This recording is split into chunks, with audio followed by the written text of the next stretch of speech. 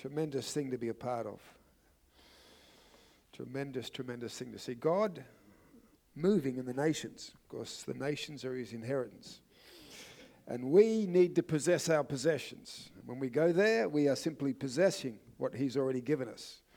But we need to possess those things by faith. Open your Bible today to Matthew chapter 4. And I want to preach on something. Some of you think, oh, we've heard this before, but I want to preach on it because I think a lot of people have misunderstood this subject.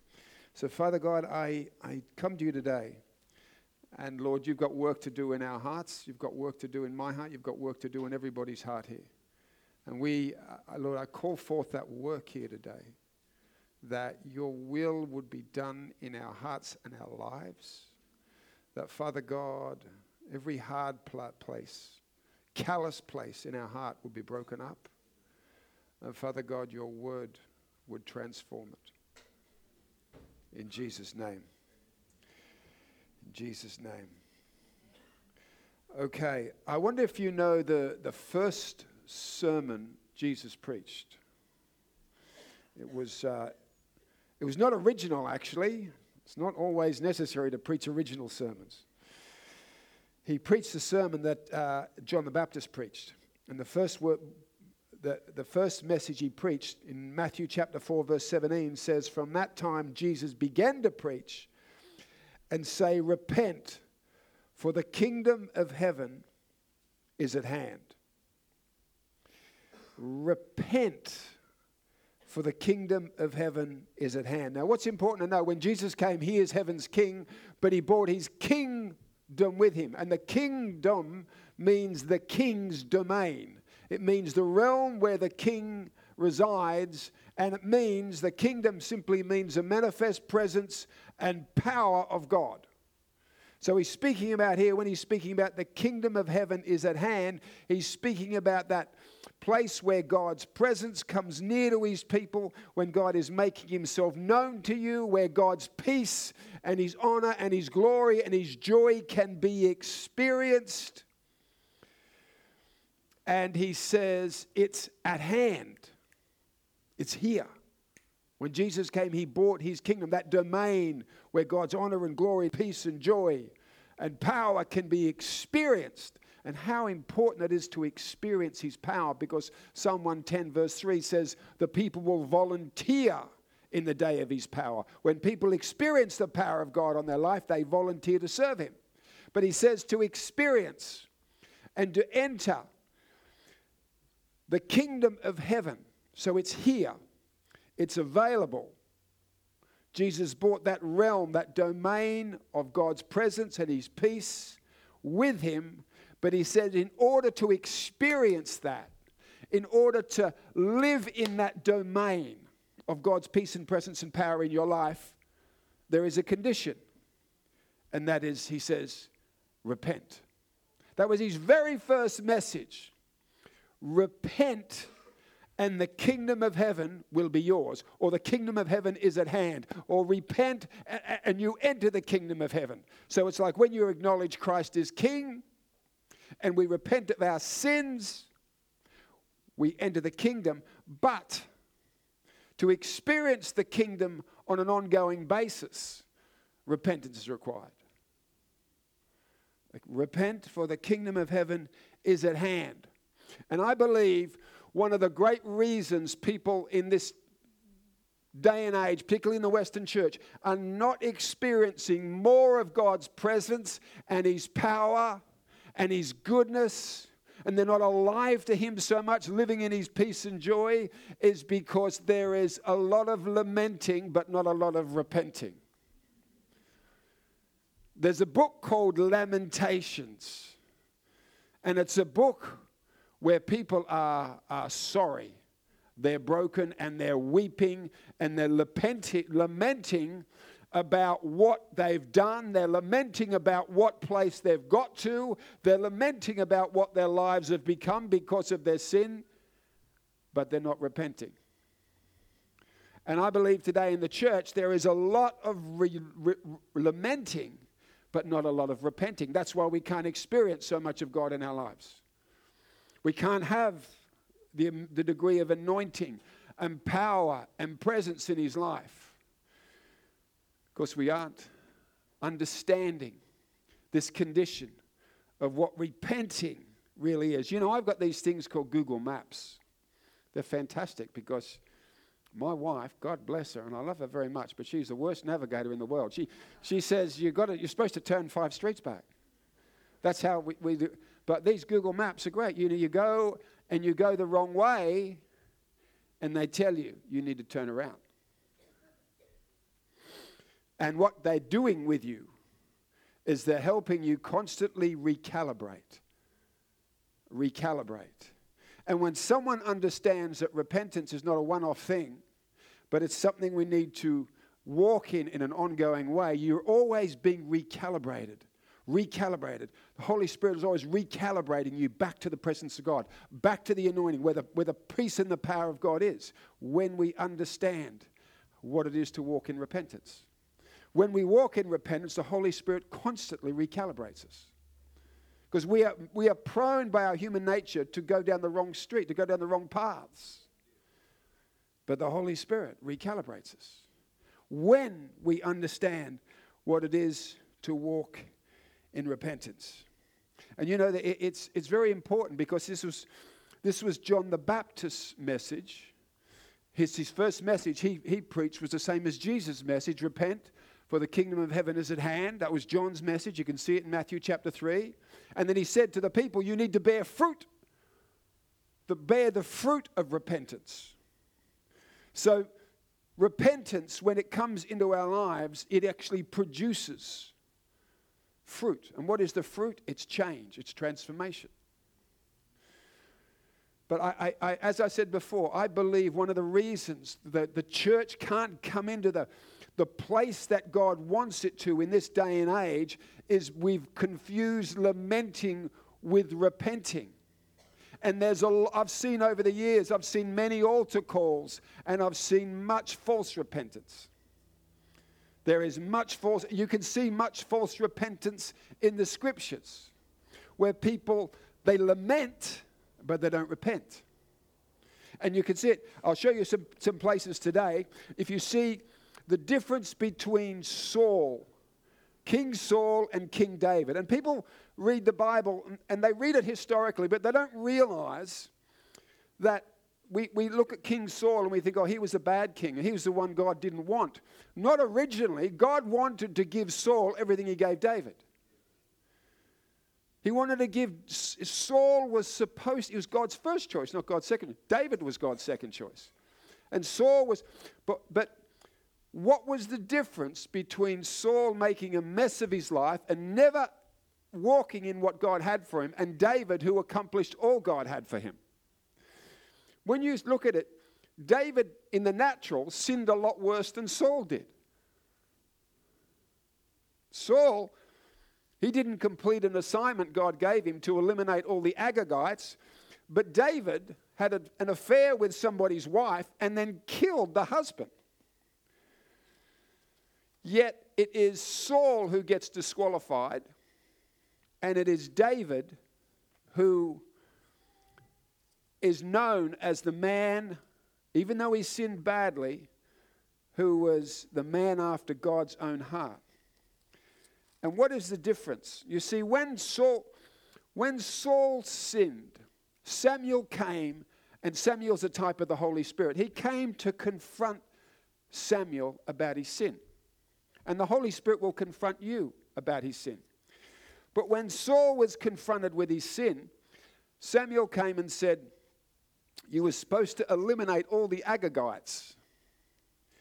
And Saul, because he was a weak king, he said, I did it, even though he only partially did it. And then he says in verse 21, this is in 1 Samuel 15, you can see his response to being confronted with his sin. And he says, but the people took of the plunder. So he doesn't take responsibility for what he has done. And then he says in verse 25, now therefore please pardon my sin and return with me that I may worship the Lord. So it sounds like he's repenting. Goes on to say to Samuel, Samuel says, the Lord has torn the kingdom from you today, in verse 28, has given it to a neighbor of yours who is better than you. And the strength of Israel will not lie nor relent, for he is not a man that he should relent. Then he said, this is what Saul said, I have sinned, yet honor me now, please, before the elders of my people. So here's a man who is confronted with his sin. And it looks like he says, I have sinned. It looks like he's confessing. It looks like he's repentant. But his main concern here, his only concern, is for his personal loss. He says, yes, Samuel, but I've sinned, yet honor me now, please, before the elders of the people. And he's only concerned with the consequences of his sin and what sin has cost him personally. And a lot of people, when they sin, they are sorry for what it's cost them. And they're sorry for the consequences of their sin. And Saul is in a place where he's saying, I have sinned, I have confessed my sin, but he's sorry for the personal loss he's experienced as a result of his sin. Now look, in contrast, this is what I said, this is someone who's lamenting for their sin but not repenting. And you see it a lot of times. There's many people in the scriptures that think they've repented, but they've only lamented. If you go to Exodus chapter 10, God sent a plague of judgment on Egypt. And the plague was so bad it said it darkened the whole land and it devoured everything, then nothing remained. So they're under the judgment of God. And Pharaoh calls for Moses and he says, I have sinned against the Lord. It sounds so wonderful.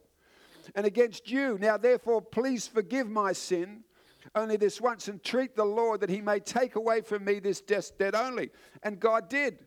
So it looks like there's a proper repentance here. The problem is the very next chapter, Pharaoh was doing the same thing again. So these people, there are times in the Bible where people, what I'm trying to say, they think they have repented, but they've only lamented. And when you look at the contrast to Saul is King David. And King David, as I said, he sinned a lot worse than King Saul. And he was confronted with his sin. And when Nathan, who's the type of the Holy Spirit, confronts David with his sin, this is what he says in 2 Samuel 12, verse 13. David said to Nathan, I have sinned against the Lord. I have sinned against it. And then he wrote Psalm 51, which is a psalm concerning his sin. And he writes all these things about his sin. He says, I have sinned, and he repeats this, against the Lord. Psalm 51. He says, O God, I acknowledge my transgressions, for my sin is always before me. And this is what he says, against you, you only have I sinned. Now, is that right? This man had taken another man's wife and he'd killed a man.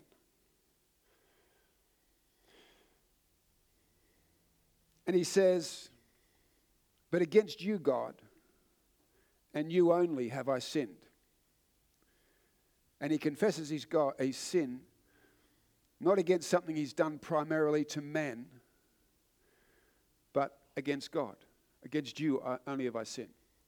And see, when someone begins to repent, what needs to happen for repenting to be true repenting and not lamenting? Your attitude to sin must change. Your thinking towards sin must change. Sin is not to do anything to do with humanity. It's not to do with any failure. It's to do with God. It's to do with offending a holy God. And until we come to recognize an attitude towards sin, that sin it's not about slipping up and about hurting other people and about failing my wife. It's a matter of offending a holy God. And David says, he begins his repentance by saying, this issue is not about people, it's about how I failed you. And how I have offended a holy God. Until you actually see sin is not, it's not a relational issue. It's not a this issue about that person, about this person, not about what you did. It's about you and God. Until you've actually understand all sin, whatever it may be, it's an issue where you have failed God. And your attitude to sin changes when you see it. David said, I've got this sin nature, and I've sinned against you, God, not against people. And what the effects of people is secondary. And see, Saul is only concerned about how this sin is going to affect him, the personal cost of his sin. But David said, against you only I've sinned and done this evil in your sight. And if you read the whole psalm, he's got no concern at all for the personal cost. He's just concerned about how his sin has affected God, and he wants God to create in him a clean heart again so he doesn't fail God again. So it's a completely different man. It's a completely different attitude. One is just concerned for the personal. He's completely selfish still, Saul. Because Saul is completely selfish, still completely concerned about the personal cost of his sin. But David, he's just sorry. And he wants to not do again the offense that has hurt his God. And you know that two men can be caught in the same act. You know, maybe they both commit adultery. And one man, you know, cries out to God in his holiness and just cries like David. And you know that he says, I've done this. And in David's prayer, you see, David's great concern is that God not take the Holy Spirit away from him. Take not the Holy Spirit away from me. We sing that song. It comes from Psalm 51 because he realized he grieved God, and the greatest thing in his life was not personal blessings that Saul was concerned about. It was his relationship with God, and he says, I just don't want to lose that connection with you. And that's the heart of repentance, of someone who really repents. And a man may commit adultery or something, and he cries out to God and says, God, I've done this. And he confesses his sin to God, and he's offended God's holiness, and he wants to get, he just doesn't want to lose, wants to get reconnected to God. And when you hear a person like that cry, their plead is, it's got nothing to do with self. They're sorry for how they've offended God. They're sorry for how the pain that they've caused their family and all the rest of that. And when a man comes to God like that and is so aware that his sin is against God and the pain it's caused other people, and his desire is that he just doesn't lose that connection with God, that man, God will forgive. And that man, God will restore. But I actually knew a man similar to this, and he committed this sin. And his problem was God never restored him because his sin became known, and he lost his job, and he lost this and lost that, and he became bitter with a perceived injustice. And to this day, I think he's not serving God. Because what he was concerned about was the consequences of his sin, how it affected him and what he was losing. That's not repentance. It's never repentance. When we're concerned with what we're losing and the consequences of our sin, rather than how we have offended God in our sin. So this false repentance, this counterfeit repentance is spoken about in 2 Corinthians. 2 Corinthians chapter 7 says this. Says, now rejoice, not that you were made sorry, but that your sorrow led to repentance. For you were made sorry in a godly manner, that you might suffer loss from us in nothing. For godly sorrow produces repentance, leading to salvation, not to be regretted, But the sorrow of the world produces death. The sorrow of the world produces death, but there is a godly sorrow that leads to repentance. And you see this. There's two people who failed Jesus before he went to the cross. There is Peter, who said to Jesus, I'll never leave you, I'll never forsake you. And sure enough, when the test came, he fled from Jesus. He ran from Jesus like a coward. He wasn't there for Jesus, and he failed him. And there's another man we know a man called Judas, who sold Jesus for 30 pieces of silver. And the Bible says, after Judas did this, in Matthew chapter 27, Judas, his betrayer, seeing that he'd been condemned, was remorseful and brought back 30 pieces of silver and said, I've sinned by betraying innocent blood. What is it that to us? They said. So he's remorseful. He's remorseful. So he's experienced a form of sorrow. But the Bible says godly sorrow leads to death. So therefore he then hung himself. Whereas Peter had the sort of repentance that David had. Peter was just sorry that he'd failed the Lord. He wasn't sorry for what it cost him. He wasn't sorry for what the opportunity he lost. And the Bible says that he wasn't just remorseful. The Bible says he wept bitterly. Peter wept bitterly at his failure. Godly sorrow. He's sorry not for what it's cost him, not for the effect it's having on his life, but he's sorry for how he's offended the holiness of God. Peter was restored. Judas was hanged. So what I'm saying, there is a godly sorrow that leads to life, repentance, and there's a worldly sorrow that produces death. So if you come to the altar all the time and you're just sorry for the consequences of your sin, and you're just sorry for how it's affecting you, you'll come to the altar over and over and over, lamenting but never repenting. And many people, they can't get the blessings of the kingdom because we don't understand the difference between lamenting and repenting. And I think one of the most wonderful examples, there's a few examples in the scriptures that we can really study to see what true repentance looks like. And one of my favorite is found in the book of Ezra, where Ezra, let me tell you what repenting is, to break it down. Repenting is this. The Bible says it begins with godly sorrow. Begins with godly sorrow. So we are convicted of our sin, and it brings a godly sorrow. Now,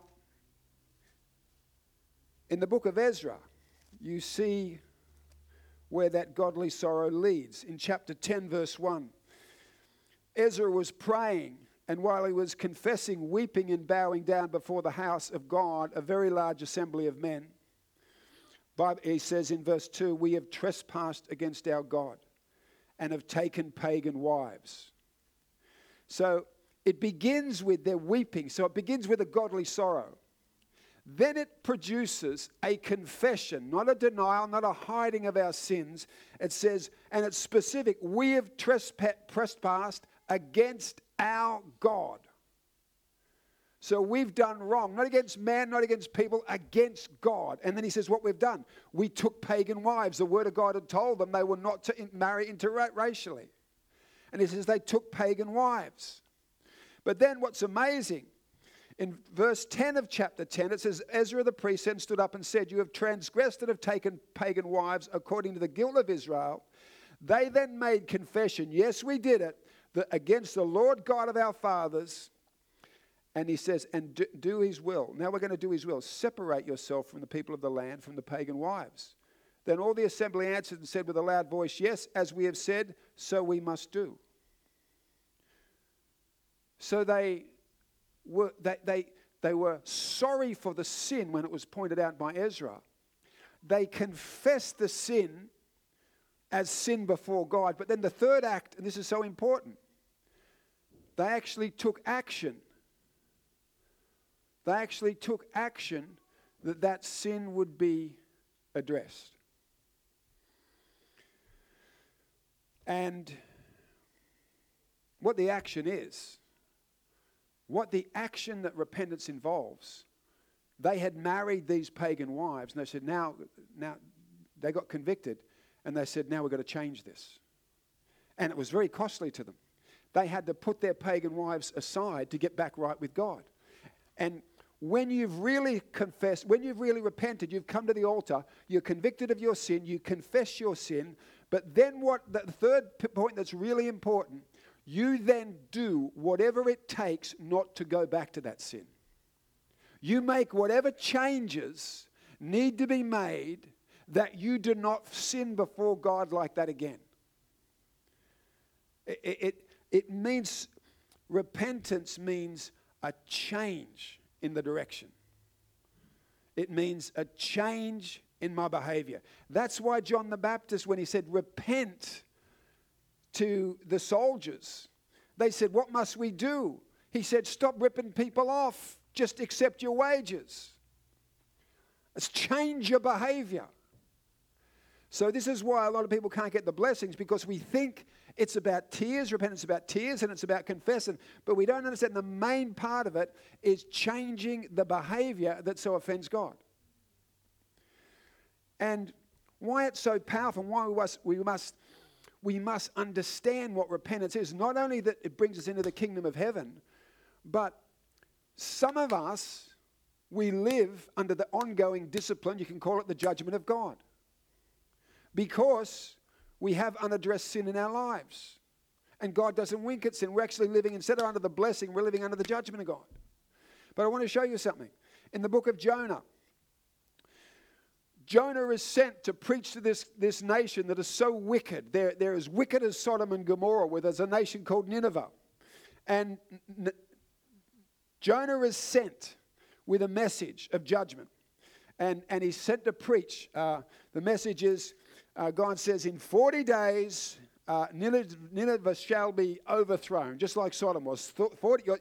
Their sin was so great, their offense to God was so great, God said, I'm going to erase them just like I erased Sodom, because their sin is so great. And sends Jonah to preach this message, 40 days and you're toast. And he preaches this. And he says, God's going to totally shut you down in 40 days, just like Sodom. He's going to overthrow you. And the countdown starts, 40 days, 39, 38, 37. And the day comes, and you know this is the word of God. So the angels of destruction are loose. The sickles are hanging over Nineveh. They're about to be totally destroyed and totally annihilated. And then God completely stops it. God completely stops his plan of judgment. Even though he said, in 40 days, I'm going to do this. Why did he stop it?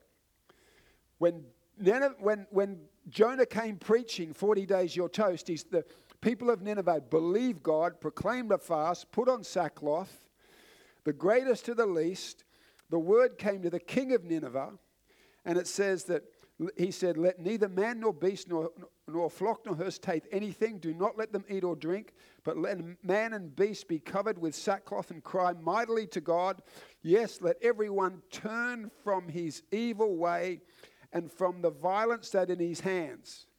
Who can tell if God will turn and relent? Now listen, it says, so he's saying, let every man not only be sorry for the sin, not only be convicted, but turn from his evil ways.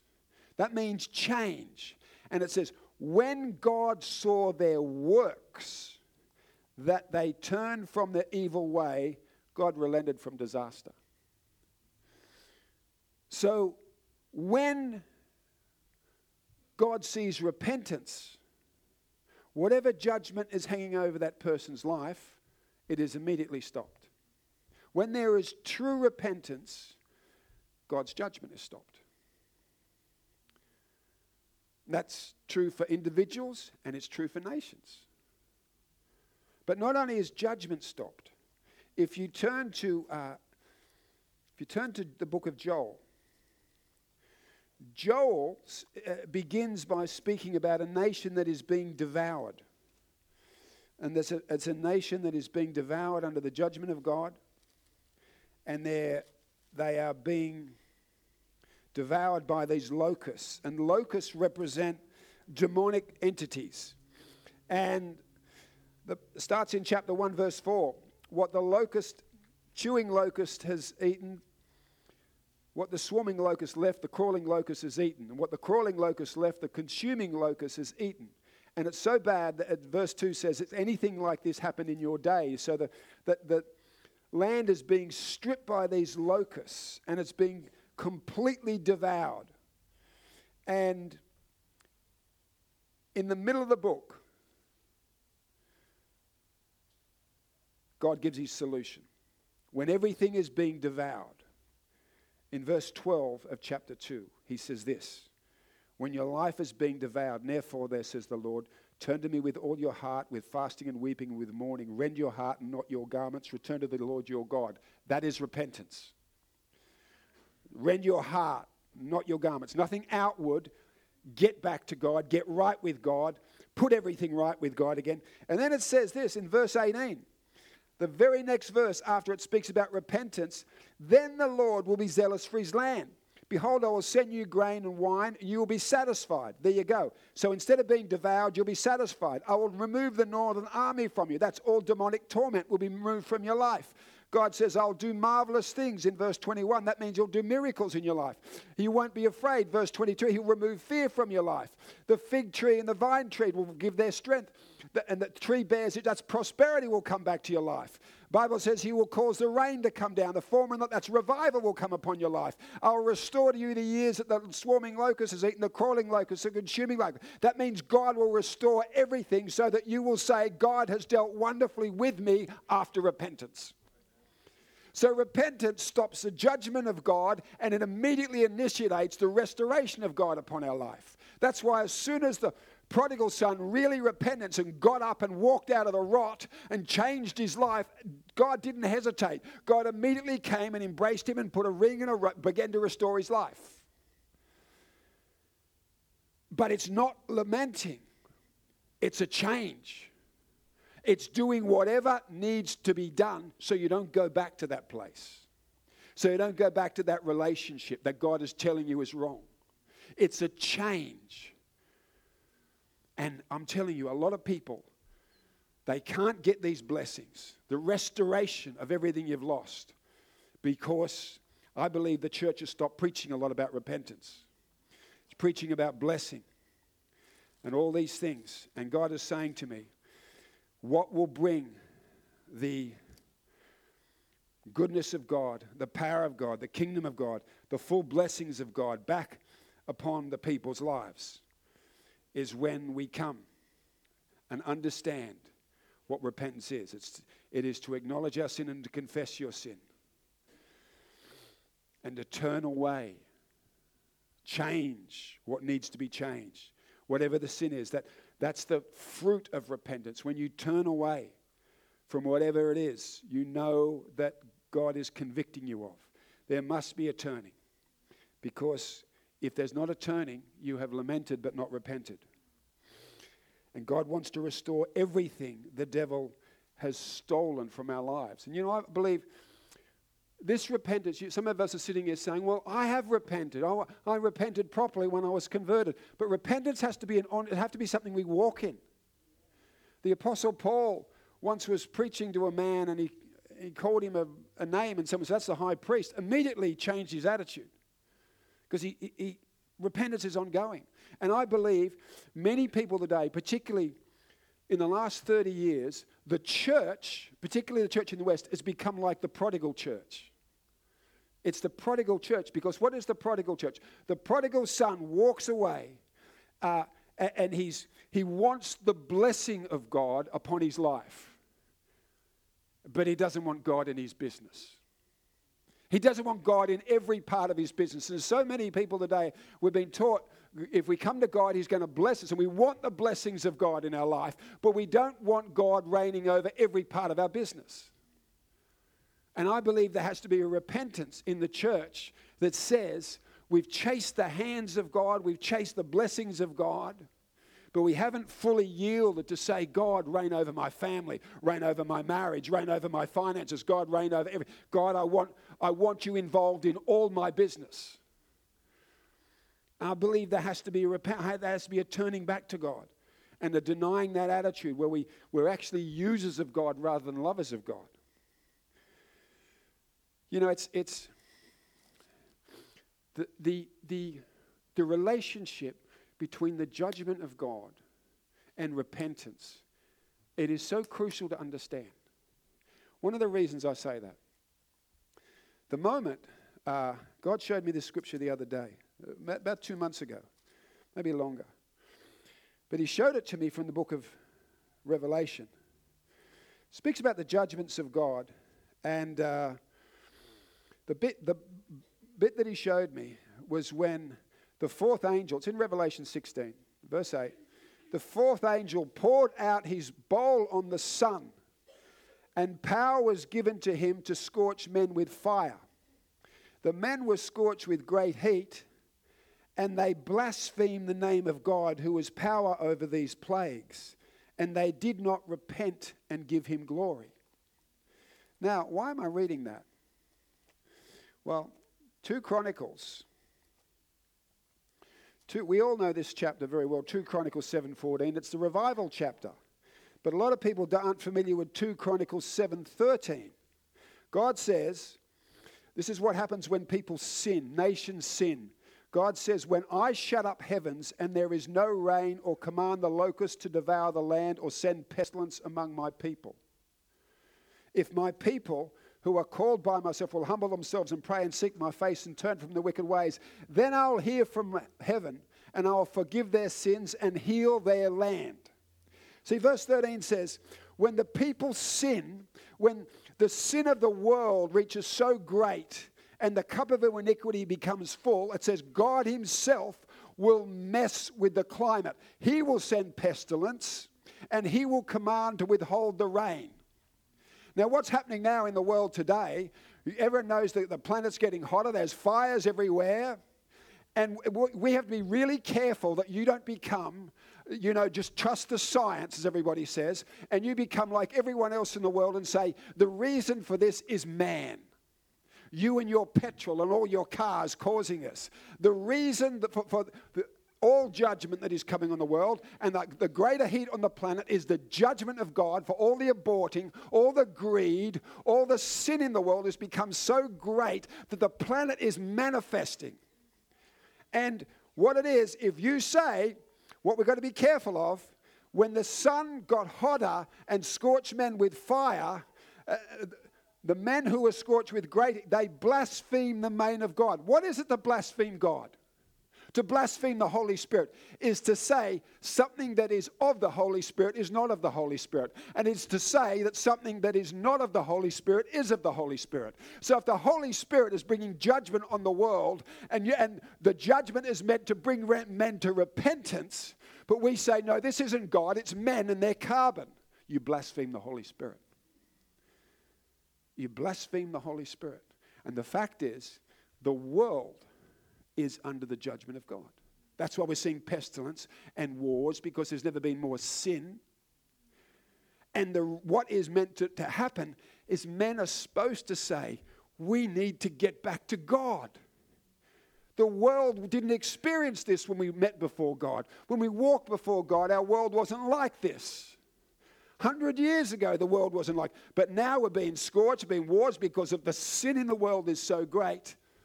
And the only solution to it is repentance. And as soon as people would repent, God would stop it. God would stop it. But be careful of blaspheming the Holy Spirit by just going along with everybody else in the world and saying, oh, this is a human-caused problem. Is it? Is it? Or is God chastening the nations?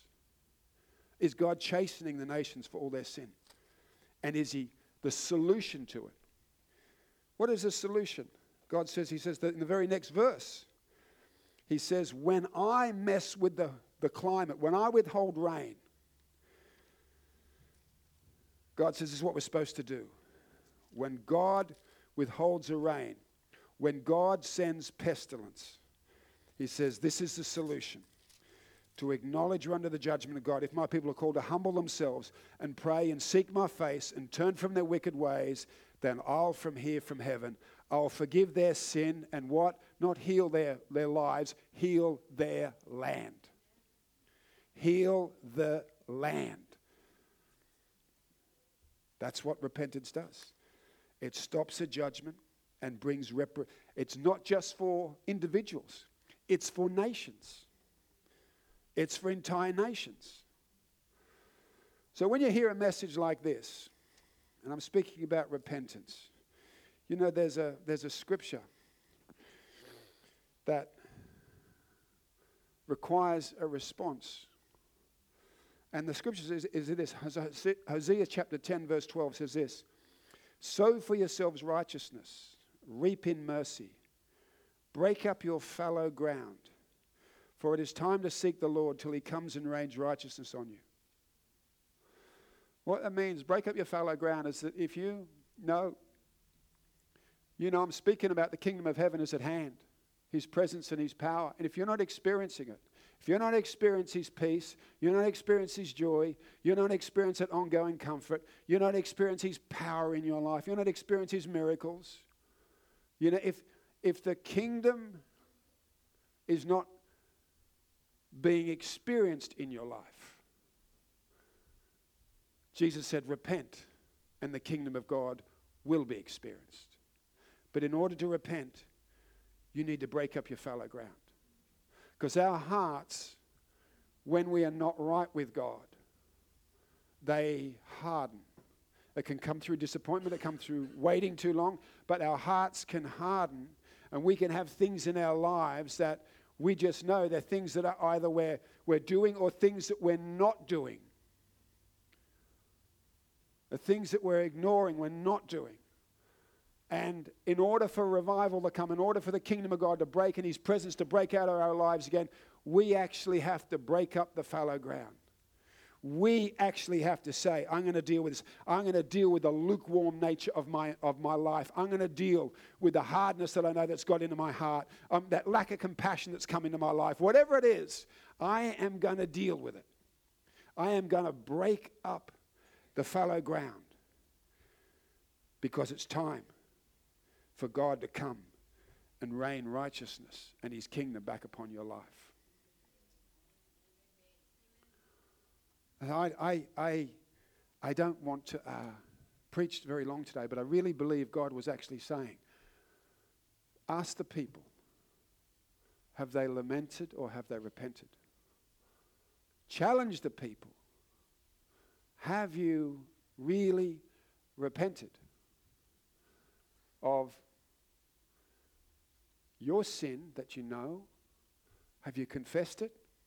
Have you brought it to the altar? And have you said, doesn't matter what it costs, this isn't about men, this is about God. That you change your attitude towards sin. It's not about slipping up, it's not about failure. It's about offending a holy God. And you get into a place where you say, God, I know who you are. I never want to offend you. I want to be a blessing to you. And I am sorry that I have offended you. I'm sorry that I've allowed this to remain in my life. But this day, I want to turn away from it. And I'm choosing to turn away from it. I want to tell you what, as soon as you do that, the power of God comes and enables you to turn away from it, but also releases the kingdom blessings. The kingdom blessings over your life. And I just think this is an altar out here. It's not a runway, it's an altar. And when we finish today, I just believe that are there areas in your life that you know there's a hardness there, like you know the presence and the power of God is not really moving in your life anymore. God says you need to break up that fallow ground. The places in your heart that have become hard, you need to say, I'm going to deal with that today. You come forward, God will deal with it for you. God will do with the work. If you say, I want to deal with that hardness, I want to deal with that indifference, I want to deal with that lukewarmness today, that's you breaking up the fallow ground. Then God will come and do his bit. I know repentance is not a one-off thing. It's an ongoing going walk with our lives. Repent, and all the blessings of God, His power, His presence, start to come into your mornings again. You know, it says in Luke chapter 3, Acts chapter 3, we all need to be refreshed by His presence from time to time. We all need the refreshing of the Holy Spirit.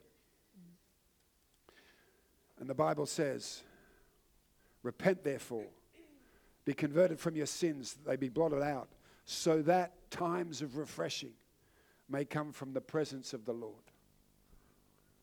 Times of refreshing. God wants to refresh you. But if there's anything questionable, if there's anything hard, if there's anything growing cold in your life, come forward. Let the Holy Spirit deal with it. Repent. The kingdom of heaven is at hand. All the blessings will break over your life again. Amen? Amen. Let's stand. This is an altar now. It's a prayer meeting, not a preaching meeting. Just a place to come do business with God. Till the blessings of God break fully again over your life.